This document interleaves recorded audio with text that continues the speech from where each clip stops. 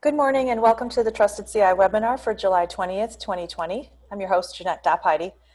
Trusted CI is the NSF Cybersecurity Center of Excellence, and these webinars are part of its mission to deliver high-quality, actionable guidance regarding cybersecurity to the NSF community. More information about Trusted CI can be found at trustedci.org. Today's topic, whose line is it anyway? Problem solving in complex networks with Doug Southworth.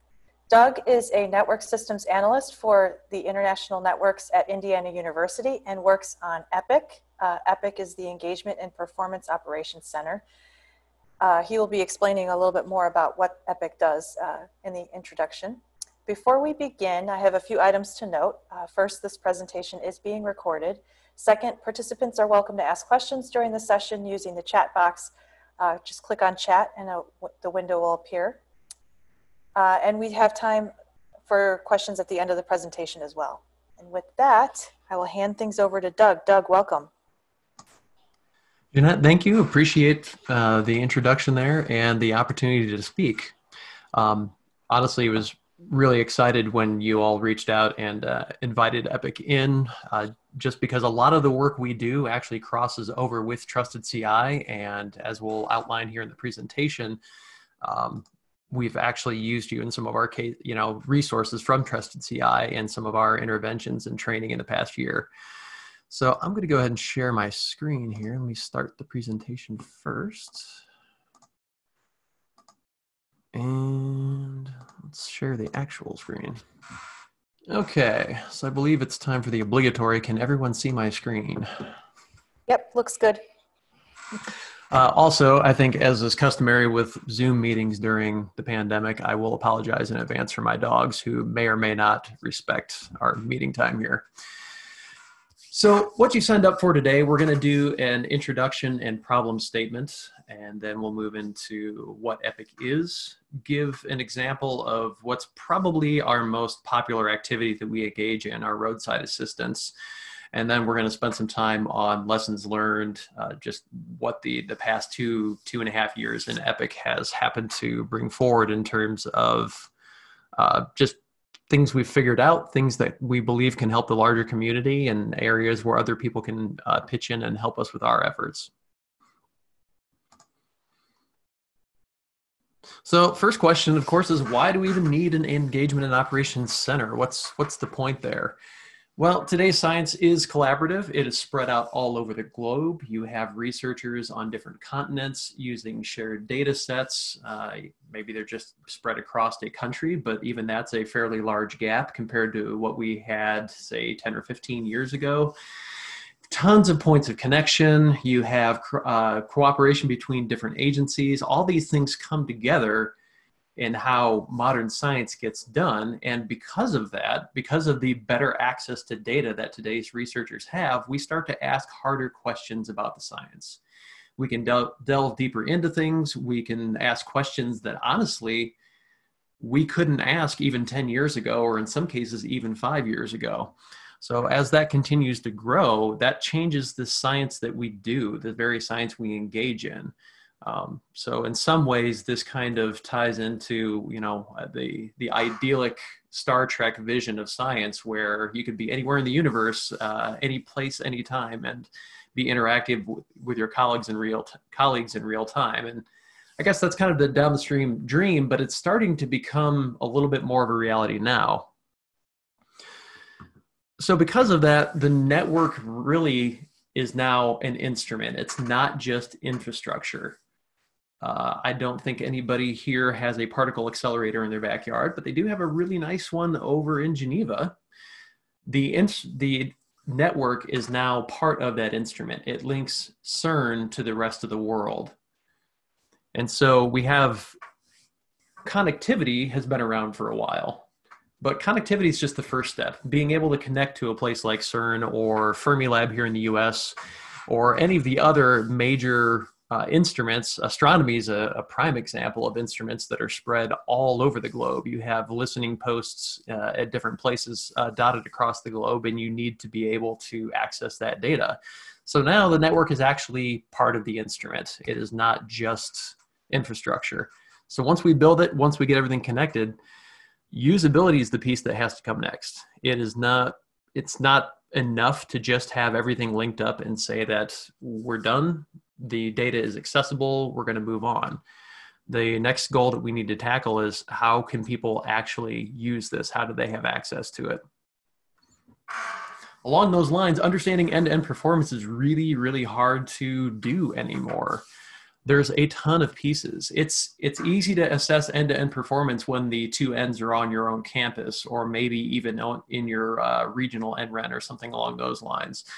There's lots of pieces, though, now when you're talking about science that's spread across the country and even across the globe.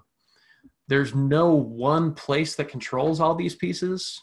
No one person has access to every router, every switch along the way. And performance expectations vary. Just because you have a 10 gig link coming out of your university, does that mean you're going to get a 10 gig transfer across the globe? What should we really be expecting? That's something that's hard to assess on an end-to-end basis.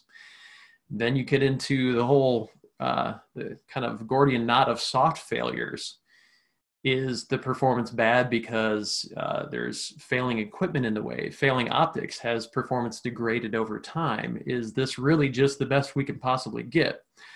Figuring this out requires a lot of coordination across a lot of different groups. And that's where EPIC starts to come in and be able to tie those pieces all together.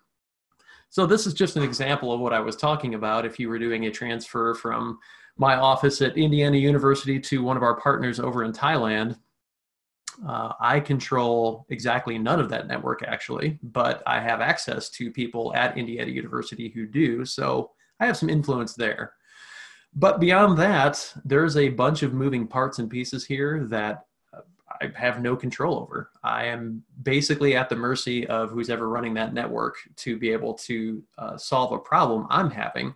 And maybe I just don't have the right connections to be able to get from hop to hop to hop to figure out what exactly is going on. So I've alluded to it a little bit, but we'll talk here about what EPIC actually is. So EPIC is a joint project between IU and ESNet. We were awarded a 3-year grant as part of the CC STAR program for domestic science. We form partnerships with regionals, science community spanning the different NSF and DOE continuum of funding. We've basically tried to branch out and embrace the scientific and research community at large. We are currently in year 3. I believe our year 2 just ended in March. So we're just starting out into year 3 here. So we've got 5 main focus areas that we are involved with, and they vary in intensity from just simple problem answering to, maybe you drop us an email and we can give you a quick answer, all the way into really intensive deep dives where we are looking into, the nitty-gritty of how science is being done. And we'll talk about all these pieces and parts and how they fit together. But basically, we cover a wide range of activities to try and support science. If there's a need, we believe that it fits into one of these 5 categories. So the RA process that we are going to get into in a little more in depth here in a little bit is effectively kind of what the first line there says. This used to work, but now it doesn't. What's going on?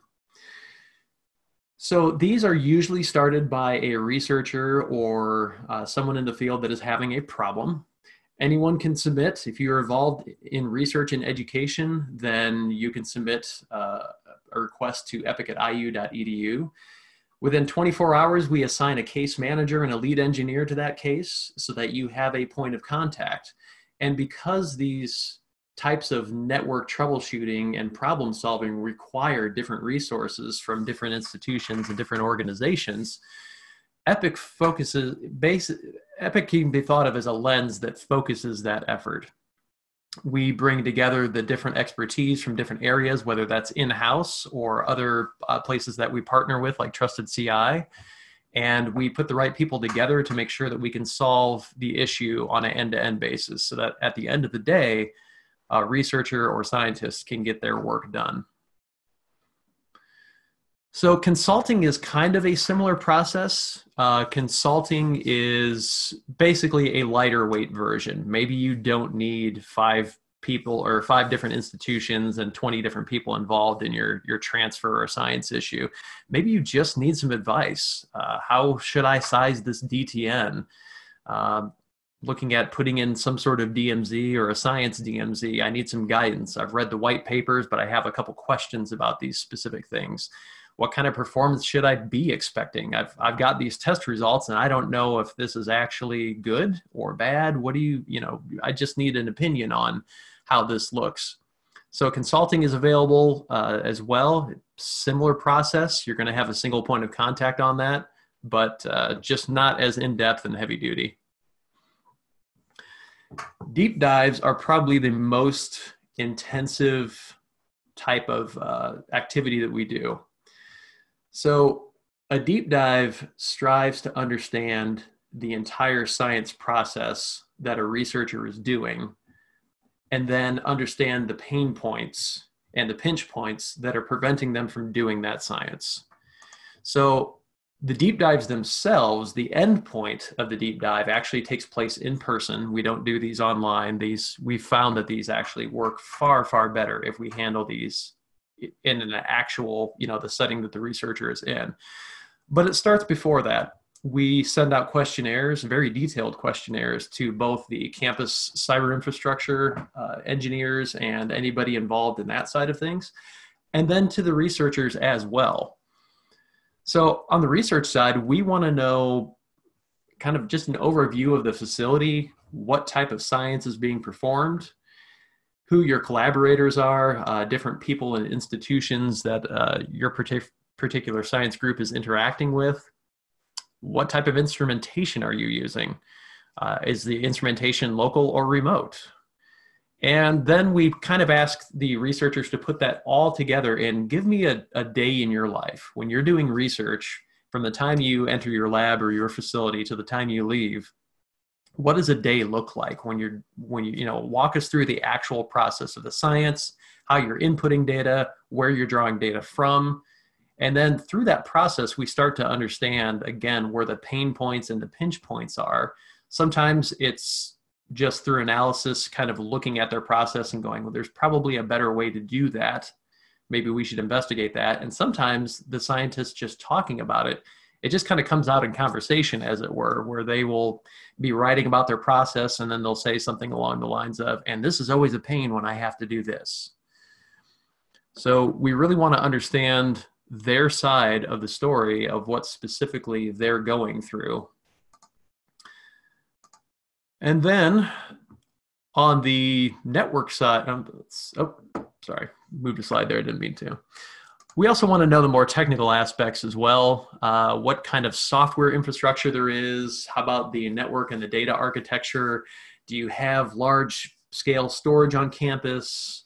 Are you storing stuff locally in a specific lab? What kind of cloud services are you using? What kind of HPC resources are you using? What kind of outstanding issues and pain points do you have right now, or maybe you've asked for support and have not gotten it? And that works on both sides of the coin, whether that's researchers or CI, because sometimes we run into CI has made requests and they have not been addressed as well. So we really want to understand both sides of the coin, the entire picture, as well as we can before we set foot on campus. And so one of the interesting things that we've pulled out of that is we often identify that the issues really have nothing to do with the technology available, and a lot to do with the culture, or maybe interactions between people. Effectively, to steal a phrase from Cisco, the human network, honestly, is as troublesome as the actual physical network. So we have a hand in network instrumentation and analysis. We really can't start asking questions about performance and expectations and problem solving until we have some base data to work with. And so for us, the two main things that we look at are the global persona deployment, which you can find a whole directory of the disposition of the available nodes at that URL there, the my.es.net. Personas proved to be invaluable in not just bandwidth testing, but trace routes and one-way latency, and finding asynchronous routes, and just a lot of good base information we glean from Personar. We also use the NetSage framework, which is, NetSage is another project that I'm actually a developer on. I've developed some performance dashboards for it. And what NetSage does is it pulls together SNMP, Personar, Flow, TSTAT, any kind of data you want to put in there. We are able to pull that together. That data is then anonymized down to a class C. So we do not know the specific IP address that this data is coming from, and nobody can use NetSage to pinpoint a specific machine. But we can say that, yes, this data is coming from a specific university, and tied in with our science registry, which is an optional area where researchers and scientists and universities can add in project-specific data that they can kind of flush that data out a little more, that we know if it's registered in the science registry, we know that these specific flows are tied to, say, the Atlas project or some specific project. We take all that data, consume it, anonymize it, and then NetSage puts out dashboards that allow you to quickly and easily visualize that performance. A lot of times institutions are very good at collecting data, but it sits on a hard drive somewhere and making sense of it is hard. NetSage basically tries to make this a valuable tool, that data, put it to use. So you can jump to the all.netsage.global, and that is, as the name would imply, that is every single sensor that we collect data from, presented all in the same spot. One caveat to that, there is a selectable time range. Please don't select like the last 2 years of data with every test point we have, because you will probably bring our poor cluster to its knees. Sensible time frame for all the data is probably between the last 7 days and maybe out to 3 months. Last area we're going to touch on real quick is service in a box. Basic idea is we want to be able to offer services to maybe smaller institutions that don't have the funding or the knowledge on campus to do specific operations. So maybe we can package up Personar or a Science DMZ or something along those lines and actually present it as a working drop-in pluggable product for a university that just needs some help. And sometimes this is just a cost issue. Maybe they don't have enough money in a specific budget to implement something they want, but they can push that cost further up the chain by taking it out of a different budget because they're hiring a consultant or a contractor or something along those lines. One quick example is our science portal. This is one of our in-a-box solutions. And the science portal is fully integrated with Globus. It can be deployed with Docker or bare metal in about an hour. And it basically pulls in Globus endpoint data sets. So if your researcher is involved in specific research, they can log into the science portal and they can see the relevant data sets that are available.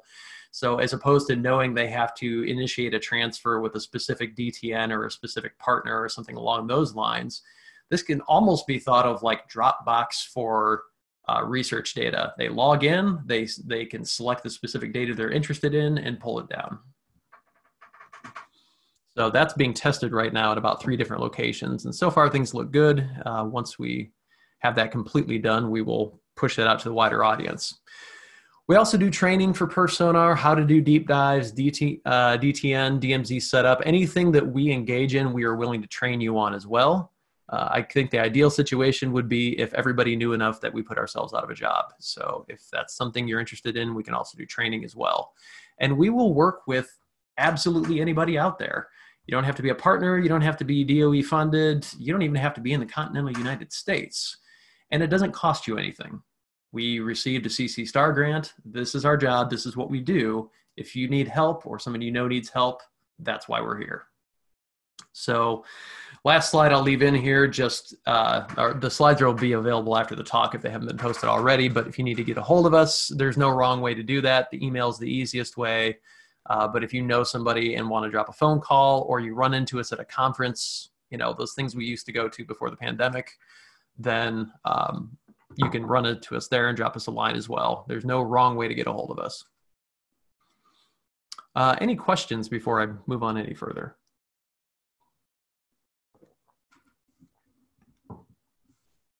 Okay. Okay, question here. Is NetSage data between DTNs? We collect TSTAT data from specific DTNs. So the answer is yes, if we have developed a partnership and we are allowed, access to that. So the answer is kind of a limited yes, but we do have the ability to digest and process DTN and flows as well. That's all I see so far. So please continue. Okay. Thanks. Yep. So roadside assistance, we're going to jump in here because this is probably our most popular activity that we engage in because it doesn't necessarily require us to be on site. Especially lately, being on site is not something that any of us can do. But it does allow us to solve complex problems across large networks. So again, like we touched on earlier, a lot of the problems aren't just on off. Maybe it's a soft failure, maybe it's an intermittent problem. Sometimes we just don't even really know what the end goal is. And so we need to start bringing in several different people to find out what the specific issue is and what we're really looking to improve upon.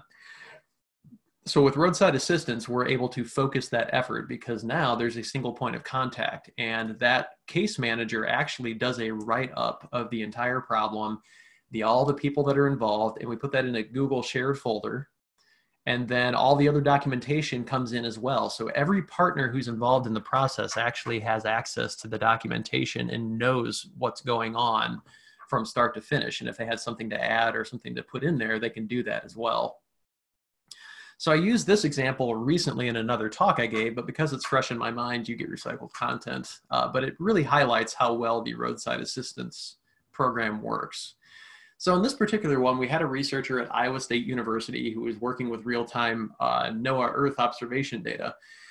And when they got a hold of us, they said, look, I need 80 megabit sustained to do this in real time. 320 megabit would be great. I would take 80 if I could get it. But I've noticed that over time, the performance is dropping off. And just over the past couple months, we're now getting down to like 32 megabit at times where the data is just unworkable. We don't have the connection speed to get from A to B. So we did some initial data gathering. We worked with engineers on site and with Epic, and ISU was very responsive and installed Personar Toolkit on their file transfer server right in the lab. And that's one of the key points. This was the end point for the data transfers. So bandwidth results looked good one direction. They looked terrible coming from UCAR back to ISU. Lots of retransmits, poor performance, asymmetric routing. Things that, until these questions have been asked, were probably masked. So maybe the asymmetric routing and a few other things probably didn't develop immediately, but they were probably hampering performance even before this call went out. So with these findings, we go back to the ISU CI staff, and their WAN engineer, interestingly enough, confirmed that they had made recent changes to their Internet 2 and GPN connections. So Great Plains had actually provided them a circuit back to Internet 2, and that configuration had been changed, and the timeline lined up exactly with when the researcher said their performance had nosedived. We found packet fragmentation along the way, jumbo frames being dropped or fragmented. And so based on that, we actually put a few more Personar nodes in the path so we could start isolating where in the path we were having a specific issue. Because at this point, it was starting to look more and more like a campus level issue and not an issue, that was on UCAR's end or somewhere in between. So we, like I just said, we found out it was confined to the campus. We ended up taking a look at operating systems and found some out-of-date OSs on switchgear and some other network gear along the way. So ISU engineers went ahead and updated those things, and we made a few configuration changes. And the numbers started to improve, still not consistently where the researcher needed them to be. So the final pieces, we found out that the 10 gig GPN provided link to I2 was actually congested. When we asked ISU to, engineers to take a look at that, they found out that they were using way more bandwidth on average than they believed they were. And that link was really starting to suffer. So they actually reached out to GPN, got more bandwidth, and now they have a 100 gig connection back to internet too. The Agronomy Hall, which is where this researcher was based, they actually were able to go through and replace the entire switching infrastructure. After looking at the updates they had made and the pieces and parts that were put in place there, they realized that really this software or the hardware is getting kind of long in the tooth and isn't up to snuff with doing long distance transfers. And that's something we find fairly commonly, that what we call data center type switches, which have very, very small buffers that work fine on campus, where you maybe got between 1 and 3 milliseconds of latency. But when you start doing transfers that are even only 15 to 20 milliseconds away, they just don't have enough buffering to keep up with a transfer like that. So they replaced switches with a little more beef to them. And then they also normalized the network path. So the asymmetric routing we were finding was actually on campus, that it was leaving campus one direction and coming back at another. So we worked with them to normalize that routing infrastructure there on campus and make sure everything was moving along the same path. So at the end of the day, their average transfer rates rose to over 600 megabits. And most importantly, this ISU researcher was actually able to do their research again. And that's really why we're here. We want to make sure 110% that any researcher that's out there is able to do their work. That's the only reason we're doing any of this. So that's just kind of one quick example of the type of intervention that EPIC is able to do through the roadside assistance process. And so you can imagine that the deep dive process, which is even more intensive, we tend to uncover even more detail about what's really going on with a researcher and the type of science they're doing and who they're collaborating with and how that's either working or not working. So most of it's just taking the time to understand the entire process and then just find the right people to talk to. There's people out there that are interested. There's people that are out there that want to help. We just kind of try and focus that effort and bring it all into one spot. So I'll pause there again if there's any questions.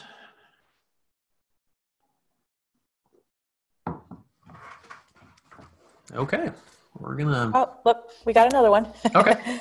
Has EPIC ever encountered network data integrity issues during any of their engagements? We haven't encountered that as something specific that has turned up during a either a deep dive or roadside assistance or anything like that. We have actually been able to assist, and I'll get into that into the next section here. We actually have been able to head some of those off at the pass up front, where we've had people approach us and say, look, we are looking at doing this specific thing. We need some advice on how to make sure that this is secure and how to make sure that, we're protecting our data. We want the Science DMZ or whatever the thing is to work, but we need to make sure that we're doing it the right way. So far, we haven't had any demonstrable pointed to, wow, you've got a huge security concern here, but we have definitely had people ask us up front for help in that arena. I think the person is clarifying the data integrity in the sense of correctness, as in the data maybe wasn't tampered or manipulated. I'm sorry, I misunderstood there. Similar answer, no. We actually have not encountered that directly in any of our interventions thus far, but it is something that we do try and pay attention to. And that is we get into that a little bit more in the deep dives, and that's something when we have talks with the researchers, we can flush out a little more and ask them specific questions like that. Have you had issues where the data isn't what you're expecting or you believe that's been tampered with? So far, thankfully, that answer has been no, but it is something that we do look at. A couple more questions. One, how welcome was the help from the campus network? How did they receive your offer of help? At ISU, very, very responsive. They were willing to install perf sonar nodes along the network. They were allowed, they were happy to walk through us with every single step of the path. Basically, we said, hey, can we try upgrading the OS on this specific switch? They would go ahead and do that. Okay, maybe we can replace this switch. They would go ahead and do that. So they actually were really, really responsive. That's not always the case. It just depends on a case-by-case basis. But usually they're coming, since a researcher on a specific campus is usually coming to us, they've for the most part have been receptive. And in this case was a really good example of that. Another question, has EPIC been able to create a list of network problems commonly seen by the scientists to help with root cause analysis? We have. I don't think I threw that slide in here and maybe should have, but what we typically find network-wise is MTU mismatches are extremely common. Just because you have jumbo frames enabled on your leg of the network does not mean that the end-to-end path has jumbo frames enabled. So that's a big one. Switch buffering, which I talked about a little bit. Buffer sizes are often a mismatch for the intended use case. Those are probably the two biggest ones that we run into on a consistent basis in terms of transfer and performance issues. And one more question, is there a programmatic method to access NetSage data by network researchers? Can you read the question again? Sorry. Sure. Is there a programmatic method to access NetSage data by network researchers? Not necessarily. What I found with NetSage is that everybody has kind of a different take on how to use it and how to extract the data that they want to. NetSage is pretty user-friendly, and we've tried to, the way we look at NetSage is every dashboard is developed asking a question. It's an answer to a question. And that question may be, how is my research data, how is my research data being used in terms of a specific project? Like, how is this data related to this specific project? Or is my institution communicating with this specific country? Or how are data links being used across these specific continents? So everything in NetSage is based around answering a question. And that's the way we've approached trying to build the dashboards and work things up. So in a sense, that's the programmatic approach, is if you have a question, you'll probably be able to find a specific answer there. In fact, if you go to NetSage and look on the left-hand side and click the menu, you will see that the dashboards aren't labeled flows by organization or flows by institution. They're actually labeled with what kind of question are we trying to answer here. We'll take you to the right spot to find it.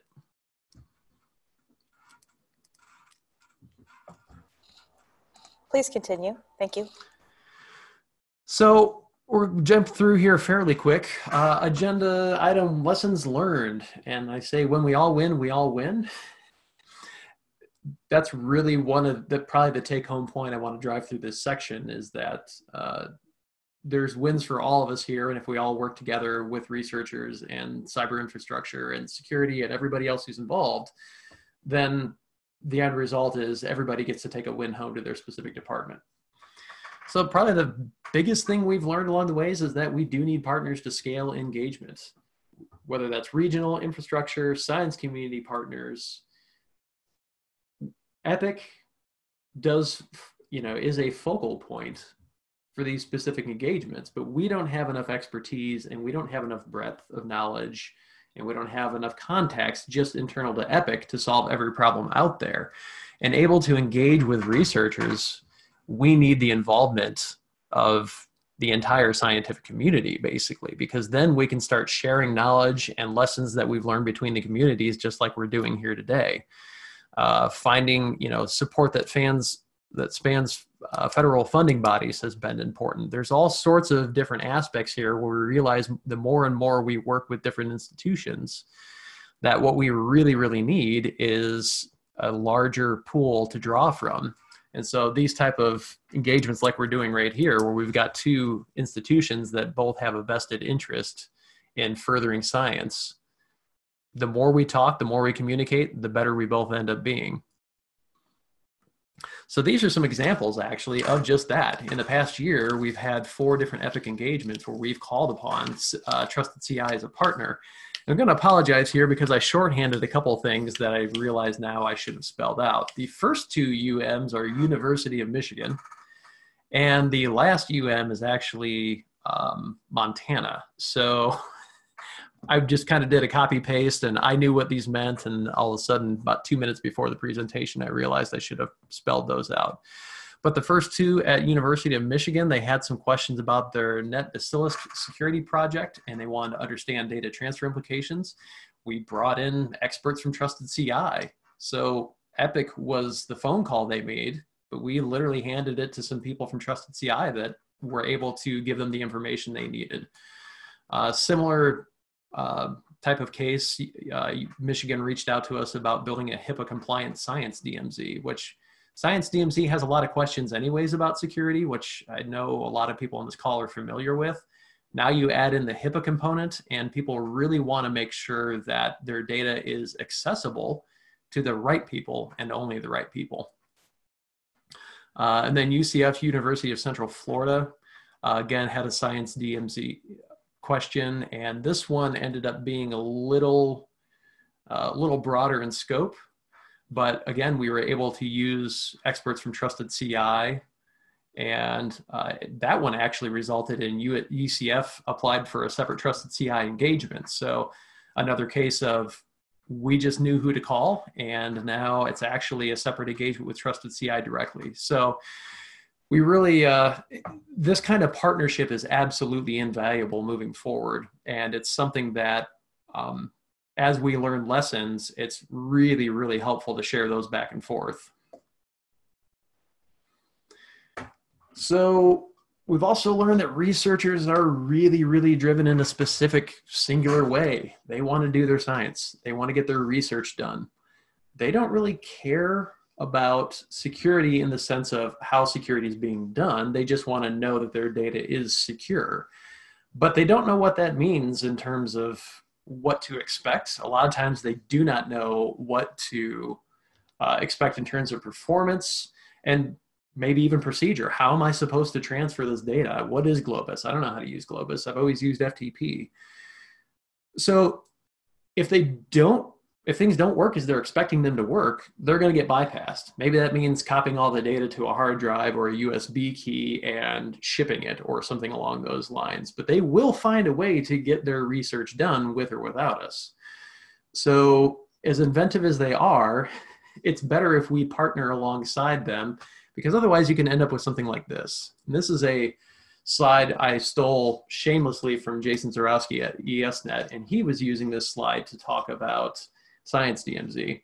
I think it does illustrate, though, how we intend things to work from a kind of a networking perspective and how things were designed and the infrastructure, and what the user experience actually is if they don't understand how to plug into that network design and infrastructure. They will find a way to get from A to B, and sometimes it looks like cutting a corner. So I think everybody in the room has probably heard this before: move fast and break things. That's really super applicable when we're talking about technology. That's really not a good way to process things when we're talking about people. We do not want to move fast and break people. We are better off to understand the impact of the technology and the people being, in some cases, forced, in some cases asked, and however that looks. At the end of the day, the researchers we're involved with have to use this technology. So we need to better understand what kind of implication that has on them. So again, something I stole ruthlessly from another slide deck, but this absolutely is true. You can give a white paper to somebody, you can point them towards a web resource, you can give them all the information on the subject. They could read to the end of the year and have, not have any time for a break, but it doesn't mean they care about that particular piece of information.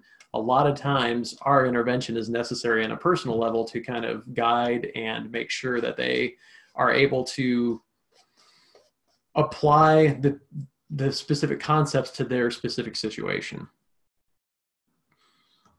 So that takes Pardon, building. Oh, go if I ahead. could just interrupt briefly.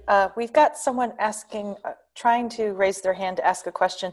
For those of you who are attending, please use the chat to ask your question.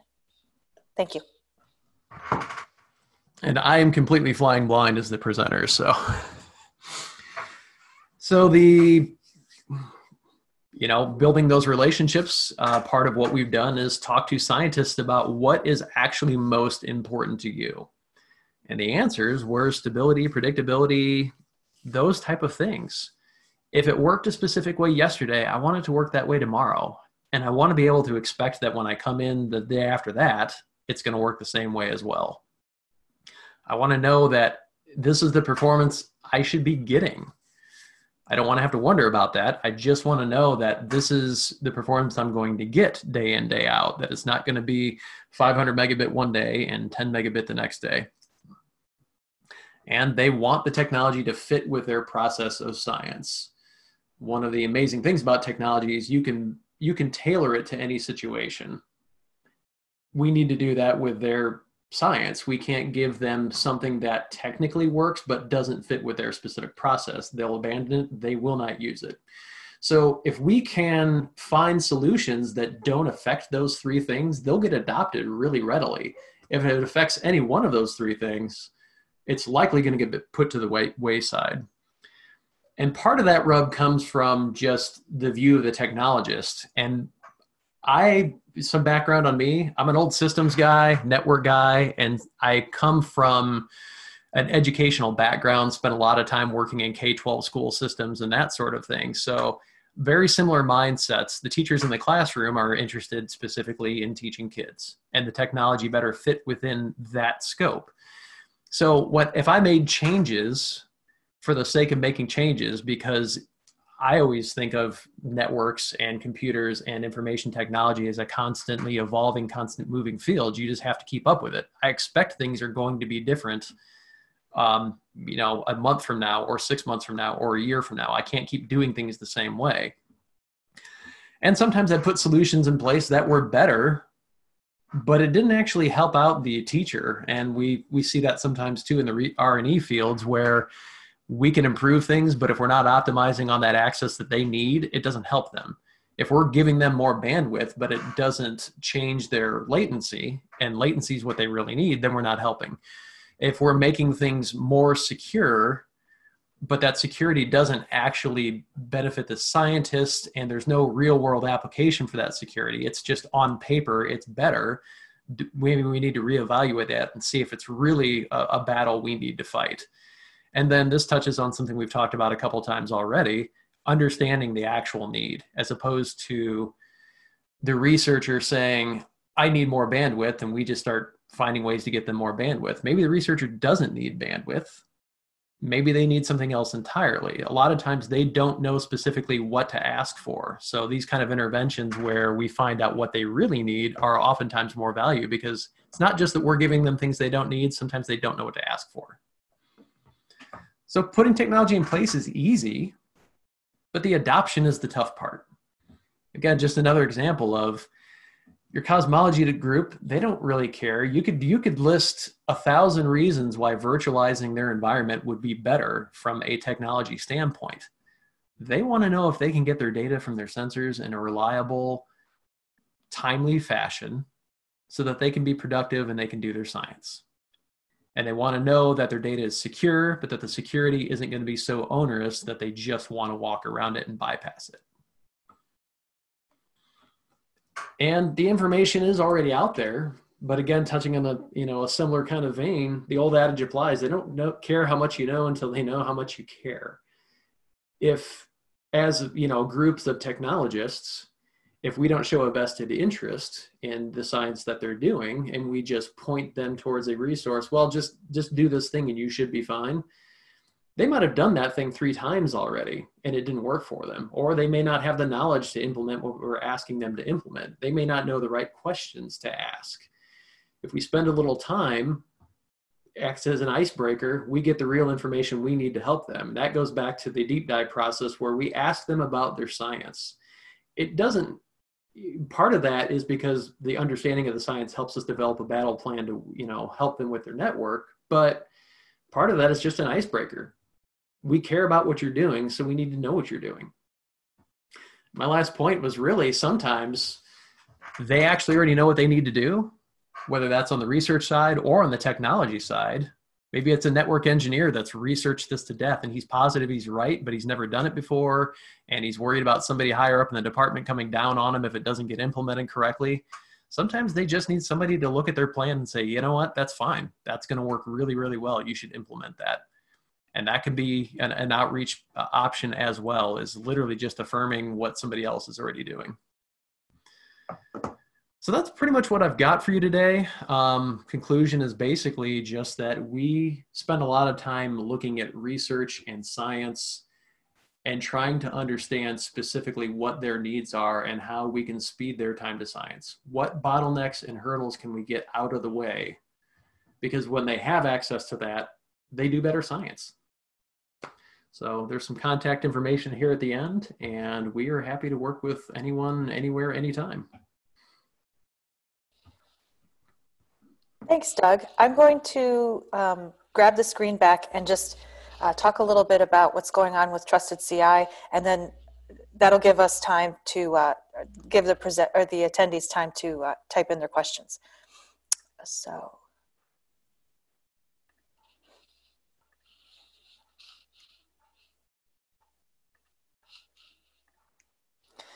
Thanks for attending this presentation, everyone. If you have time, please take our survey. Let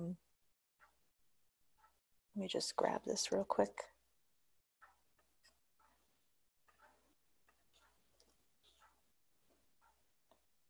I'm posting it in the chat so that you can click on it. There you go. We appreciate the feedback that you can provide, and we also have a comment section so you can suggest other topics or maybe presenters that you'd like to see more from. And also, we have a couple of things coming up with conferences. So first of all, PERC is next week. So if you have not registered for PERC and you plan on attending, please go ahead and do that. But also, we have a workshop it's actually going to occur on Monday, July 27th. For more information about our workshop, please go to trustedci.org/PERC20-workshop. I'll try to type that in real quick.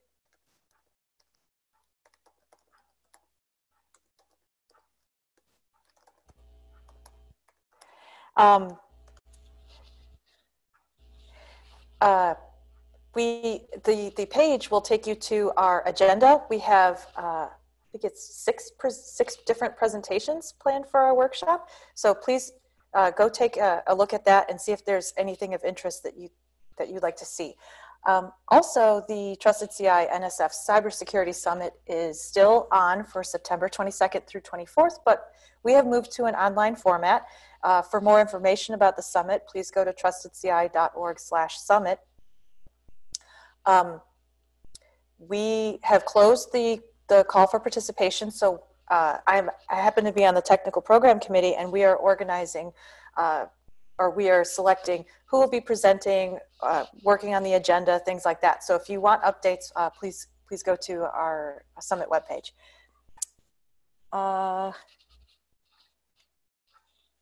And let's go to some of these questions here.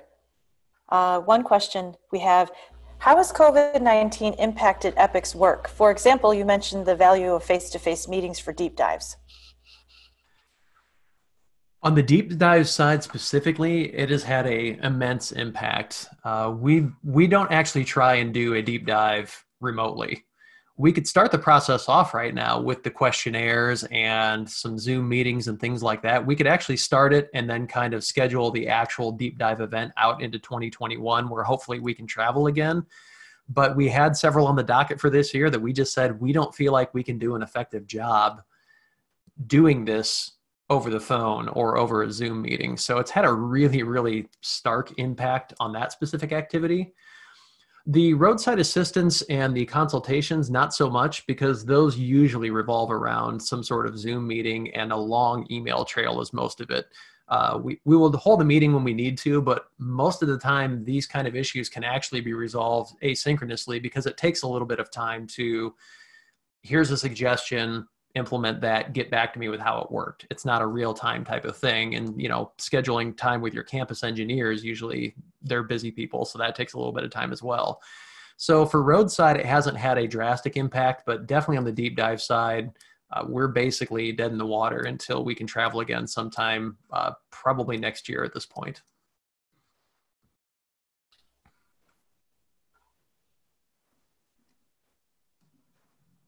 Any more questions for Doug?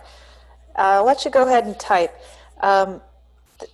For any more information about our webinars, you can go to trustedci.org/webinars. Our next webinar is August 24th at 11 a.m. Eastern. The topic is Researcher Passport, and our speaker is Lily Hemphill from University of Michigan. And I have UM spelled out there too, because there's so many UMs, just like there's so many ISUs. We have a follow-up question here. Is there a publication on lessons learned on your researcher use cases and common issues faced? I'm going to couch it this way. I'm not aware that we have a specific lessons learned publication, but that's something that honestly I would have to check with probably our PIs, either Jennifer Shupp or Jason Zarowski. I believe we're working on one, is if I'm remembering it correctly, that's something that's been asked for and that we are currently working on getting that out. So once that's actually out and published, it'll be findable on the epic.global webpage. And there's actually a lot of documentation on the Epic webpage as well. Again, that's epic.global, EPOC.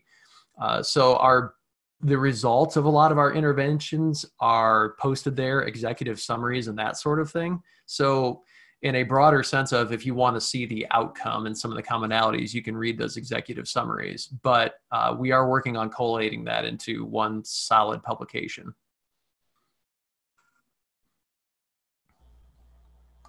Great, thanks. Let's do one last call for questions. And while people are typing, I just wanted to thank you so much, Doug, for this presentation. This has been very interesting. And do you have any other final thoughts or recommendations that you would like to present or share? We were kind of light on the security topic today, and I know that's something that's obviously of interest to Trusted CI. But again, it's the security part of it really actually ties into the talk I gave here, because a lot of times there's a perception at differing levels of maybe research or possibly even low-level network personnel that, as my buddy who used to work in network security used to say, if you're doing your job, it means I'm not doing mine. But there's that kind of that roadblock mentality. But I think that if we are actively engaging researchers and scientists and different network operators, we can overcome a lot of those hurdles and have good security that is streamlined, that is thin, that is efficient, that allows for research transfers at high rates of speed, but they're still secure as well. That security does not instantly mean you are going to have really slow transfers, that you are going to have things that just won't work, or that certain doors are going to be closed to you. But it's a hand in glove type of closeness. And so a lot of these lessons learned and the things I kind of tagged at the end, at the Epic side, where most of our questions are more performance oriented, but the same exact lessons apply, that the engagement, the community engagement piece is really, really vitally important. And again, that's why we appreciate having a resource like Trusted CI to draw on, where we can say, look, there's an entire resource here that can talk to you about security and secure data. And they have a vested interest in what you're doing. They're not selling a product, they're making sure science gets done. Well, thank you for saying that. We did not pay for any endorsement from Epic. We do appreciate working with you very much, though. And with that, I think I'll wrap things up. Doug, thanks again for presenting. I will be posting the recording for this later today, ideally, as well as the slides. So be on the lookout for that. I'll be communicating that to our mailing list. And we have some people saying thank you for your presentation. They really enjoyed it. Oh, my pleasure. Thank you for the opportunity. It was a lot of fun to be here today. Indeed, yes. So I will end the presentation. Thank you everyone for joining, and hopefully we'll see you next month.